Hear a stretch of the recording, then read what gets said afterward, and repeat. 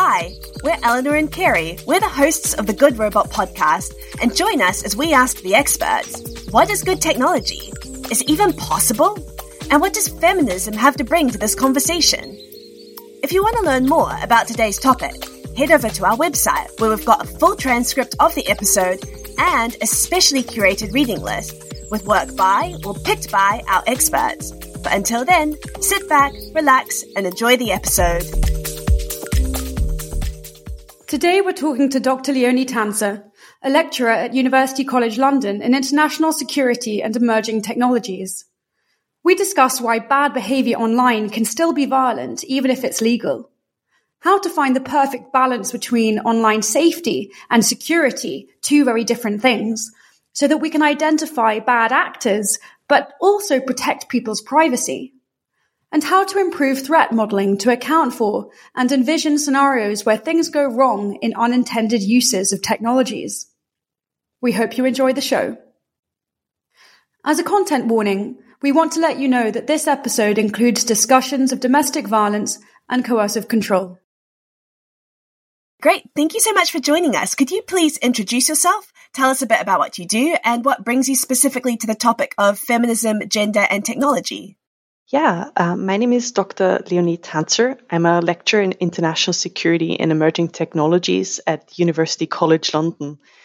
And I believe the topic of feminism and gender and technology relates to my work in this space. I'm particularly interested in the intersection of gender, security, and technology. And I've been keen about this topic probably already since I'm 16, 17.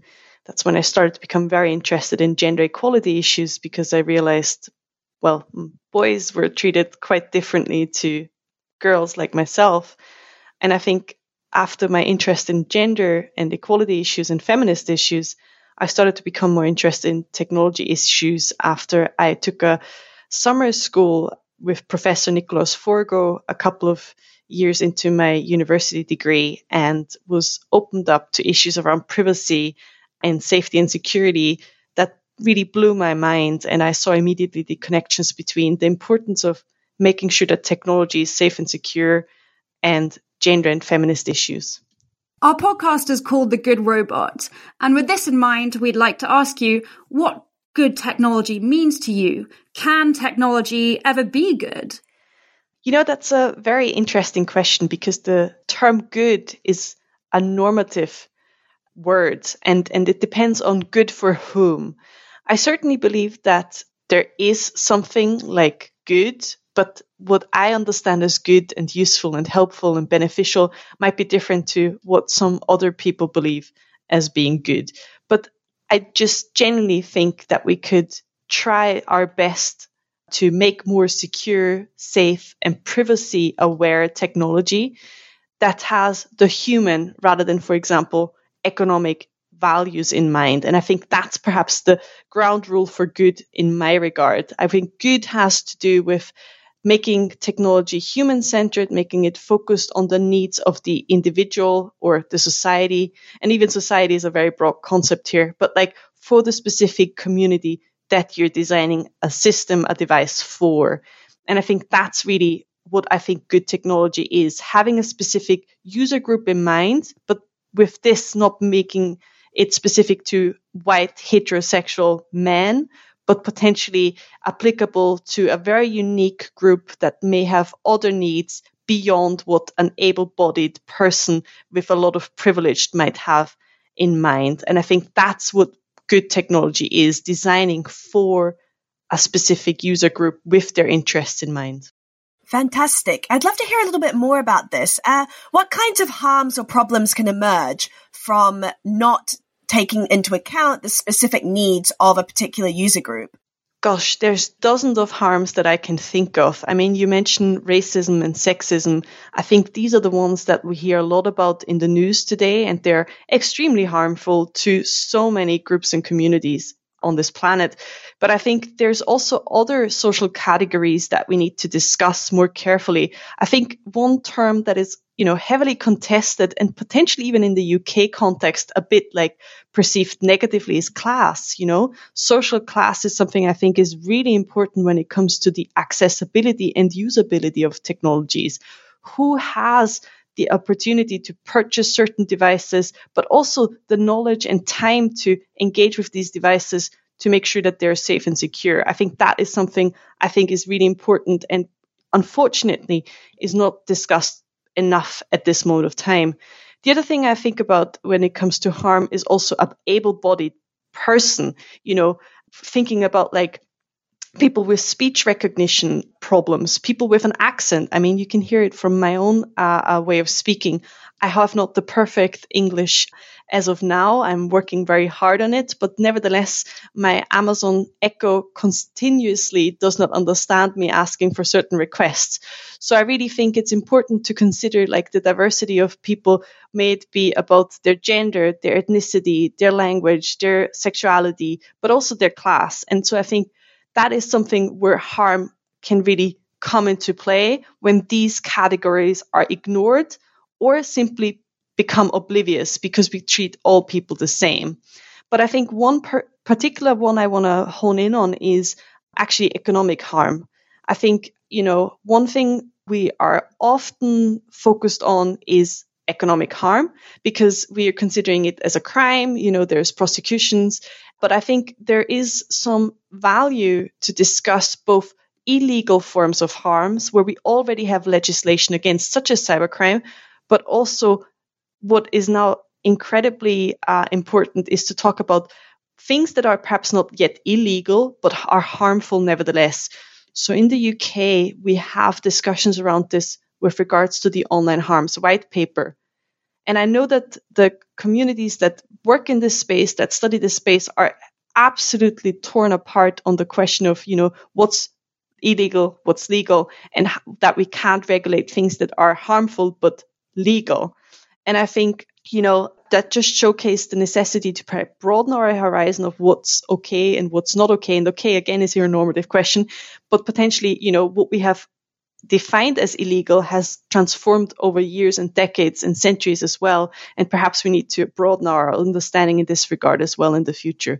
That's something I have been thinking of for a while, but I think it's important in the conversation around harm, that harm does not necessarily mean something is automatically illegal because it can be legal, but harmful nevertheless.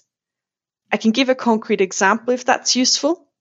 With this regard, for example, I'm working a lot on regards to intimate partner violence and technology. And unfortunately, with the support organizations that we're working with the victims and survivors that we're working with, many of them are challenged by the fact that what they experience is not illegal necessarily. So, for example, a partner, posting something on Facebook that is absolutely legitimate, like a picture of a dog or simply an MP3 of a certain kind of music recording. You can share that content, but it has a very harmful or potentially harmful meaning to the person that is on the receiving end. So how are we going to deal with that? Technologist probably says, just block that person, ignore it. And of course, that is one avenue to deal with this.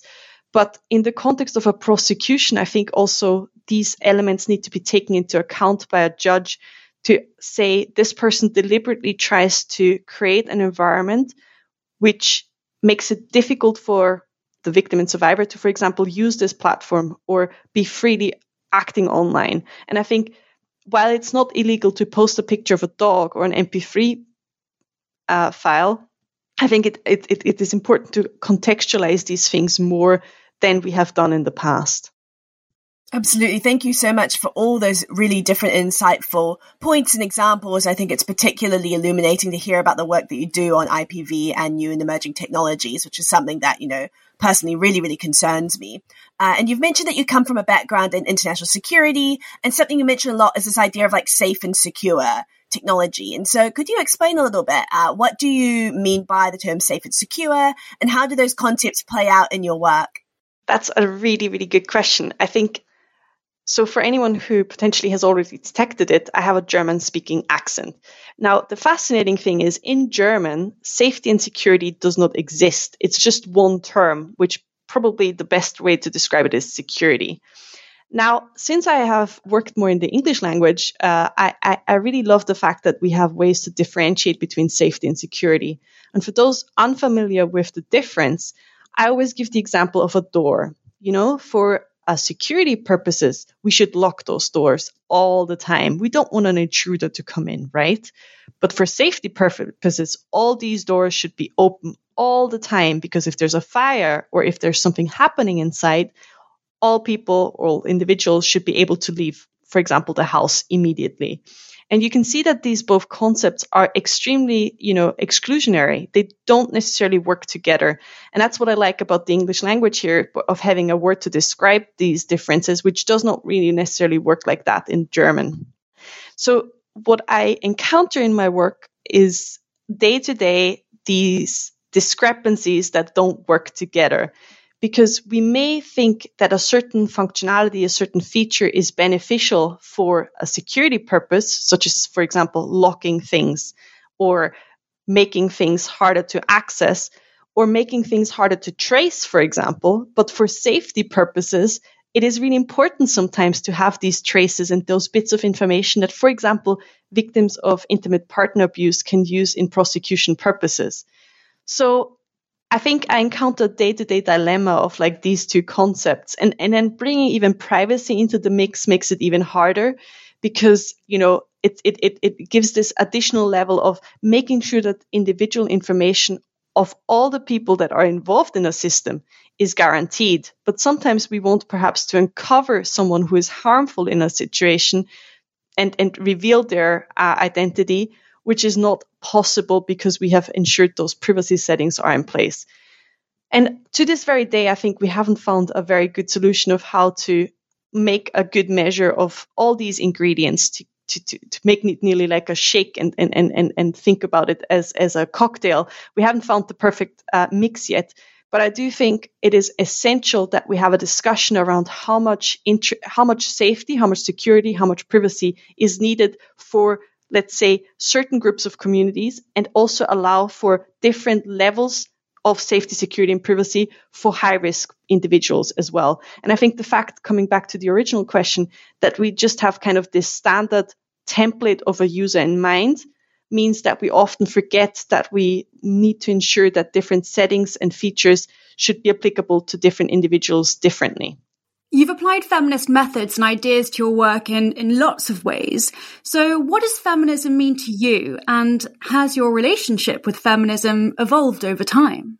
Absolutely. I would say I teach a course at UCL called Gender and Tech, and I always laugh in the first term about my course because I feel like it's really easy to give this idea of feminism as this like kind of all-encompassing concept. But it's not. And I often ask my students at the start of the term, do you consider yourself a feminist? And, I would say this year 50-50% of students were like, yes, I am. And all the rest of the class was not. And that changed by the end of the term. I hope not to the negative because of my course, but nevertheless, I think it's important to discuss feminism as not one single thing. Initially started off, I would say, as a very much Marxist feminist, but I think it's really important to account for aspects around class and the interrelationship with gender and how they play out together. But I would say I've moved on and become more interested in other elements as well, where, I nearly hear us say it, perhaps one can nearly call it neoliberal feminist, where you talk about things about equality in our workplace and such, where it's no longer just about smashing the system, but actually kind of working in it when you have to. So I would say where I'm situated now, I'm not yet clearly sure. I certainly see the roots that I have and where I've come to. But for me, feminism is a simple understanding of ensuring that all genders, and I'm really important here, not just women and men, but all other forms of genders that are there, have a form of equal representation and equal opportunities in the workplace, in the public, any word that is important. And I think that's kind of what feminism boils down to me. But that then, is important to contextualize that it's different for different people. So if you talk, I'm a white privileged woman from Central Europe. So, the realities that I'm exposed to, that I feel on a day-to-day basis, are completely different than to, for example, some of my students that may have come from the global south, maybe having, a huge, discrepancy with regards to access, to abilities, etc.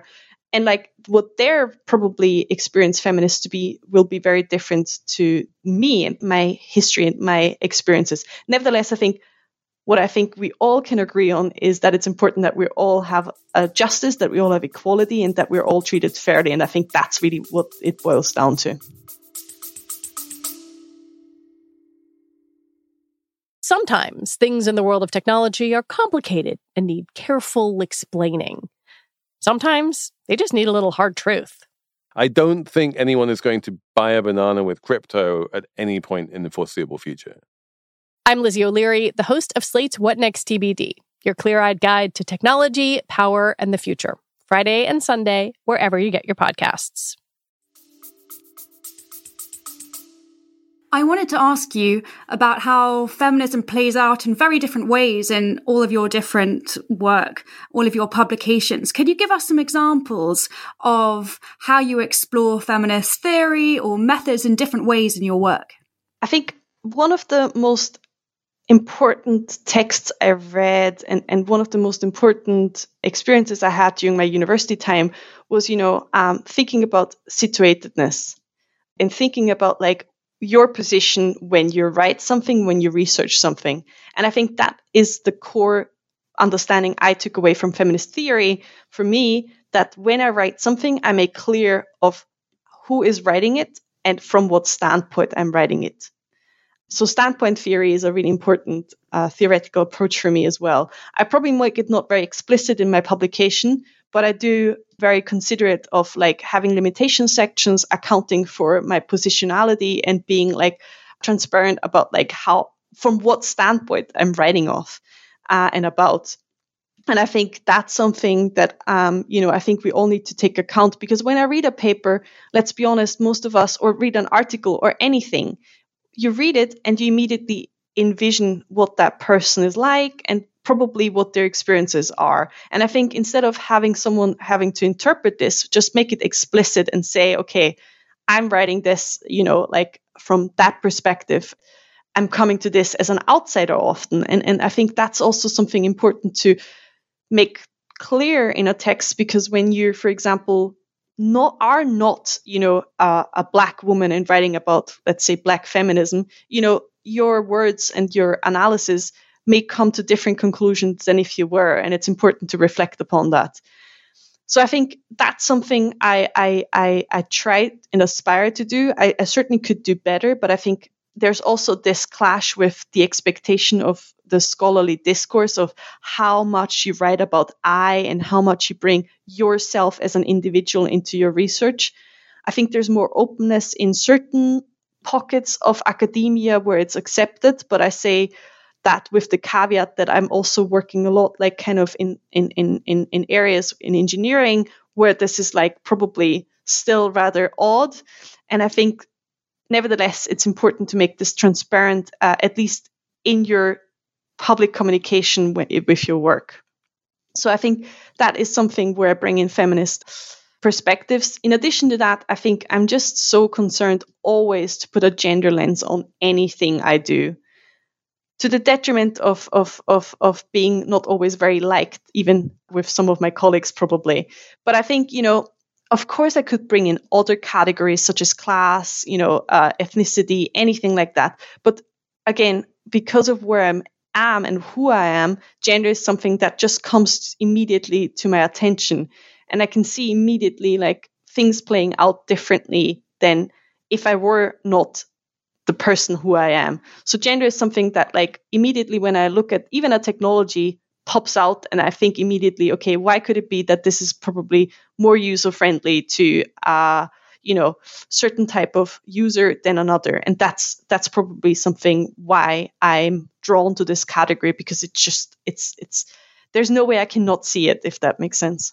Timnit Gebru has said that there's still a strong feeling in computer science that if you're an activist, you can't be a computer scientist because computer science requires neutrality. And we were speaking last week with Sneha Ravanu, who is this fantastic young activist, and she said that Gen Z will produce a new generation of ethical developers, which is quite an exciting idea. And I was wondering, as someone who teaches and also interacts with younger generations, do you think that activism will relate to computer science differently for younger computer scientists? How might the relationship between activism and computer science evolve in the future? That's a really, really good question. I have pondered about my role as activist in the scholarly discourse for a very long time, because I would say, as I said earlier, I started off like in a socialist Marxist environment and then probably started my career in academia. So my roots are in activism, but I have ended up in a scholarly discourse. So here I say it and make it public. But with computer science, I think it's this, I wouldn't even say it's, limited to computer science. This idea of neutrality, of objectivity is enshrined in all academic disciplines with a few exceptions. And I think I have no clear answer to it. I think we need to navigate a very, very thin line. And I'm saying this because I also am very interested in questions around scientific advice. So how is the scholarly community also helping to make decisions and evidence-based decisions about policy interventions? I mean, what better time to talk about this than during a global pandemic?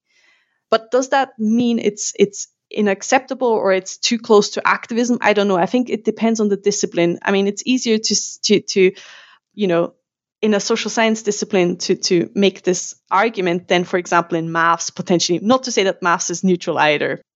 Thank you so much. It's really interesting to hear you think through these kinds of thoughts and questions, because I do feel like as feminist scholars, we're often asked to bring forward kind of such strong justifications of why this like very outwards focused work and why this work, which does have an agenda and a rationale, is scholarly work as well. And I feel like destabilizing that kind of binary between scholarship and activism is kind of, I feel like, always been such an important project to feminist scholarship and work. And it's one reason why, I think Eleanor and I both really love it and are so invested in it.